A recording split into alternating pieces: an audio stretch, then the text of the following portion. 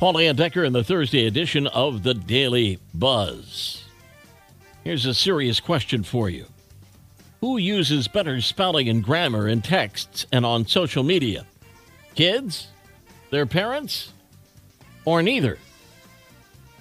New survey says less than a quarter of Gen Zers use periods, commas, and quotation marks in casual chats.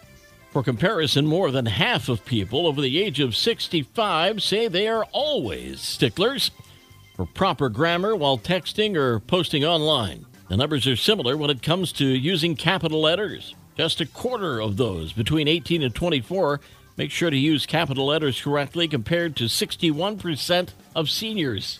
Overall, 69% of people say they're more likely to use correct spelling and punctuation in text messages. This whole thing blows my mind, since in most cases, autocorrect will point out your spelling and bad grammar and even recommend a fix for you. Most young adults say as long as the meaning is conveyed, the technical accuracy of the writing doesn't matter anymore. And only a third of Gen Zers bother to proofread their messages before sending them. Oh, I must be getting old. That and my son is an English grammar teacher. All signs are pointing to a big spike of COVID. Hospitalizations are up, and so are deaths. Even COVID-filled wastewater samples are up. But since states are no longer required to track and report new cases, it's hard to tell just how widespread it is. But judging by the visits to the ER, the CDC says 17,000 people were hospitalized last week with COVID. That's almost 2,800 more than the previous week. Well, and some of the symptoms are really weird. We'll turn the page in 60 seconds. The Daily Buzz. Daily Buzz Part 2. If you had a free Friday night, would you be more open to spending it with someone else or your pet? A new poll asked people, do you prefer people or animals? And 44% said animals. 41% said people. 15% said don't know. Women were far more likely to prefer animals, and younger adults were also more likely to choose animals. In fact, the only age group that preferred people over animals were seniors, 65 and older. Greeting cards have lost appeal and sales in the last decade or so, but Hallmark is hoping to change that. They've teamed up with Venmo to place QR codes directly on physical cards. It's basically an updated version of putting cash in a birthday card.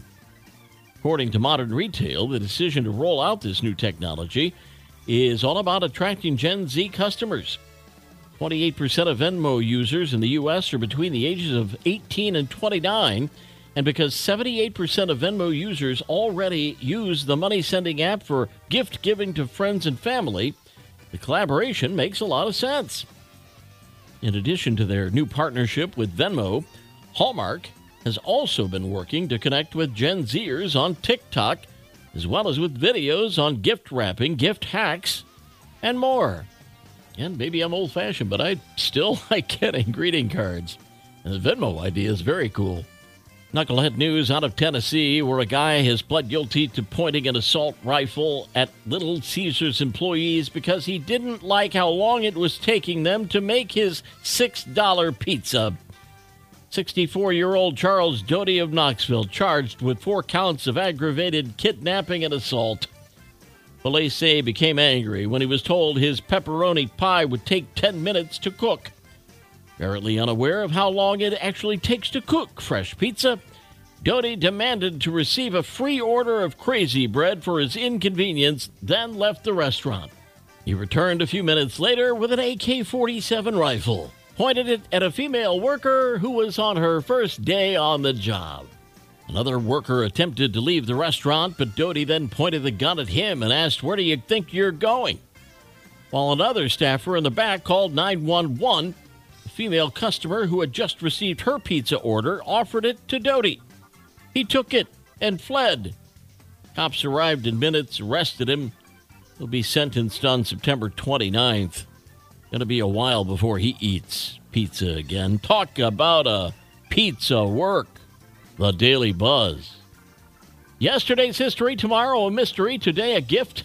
That's why it's called The Present. I'm Paul Andecker. We'll buzz again tomorrow. Make it a great day.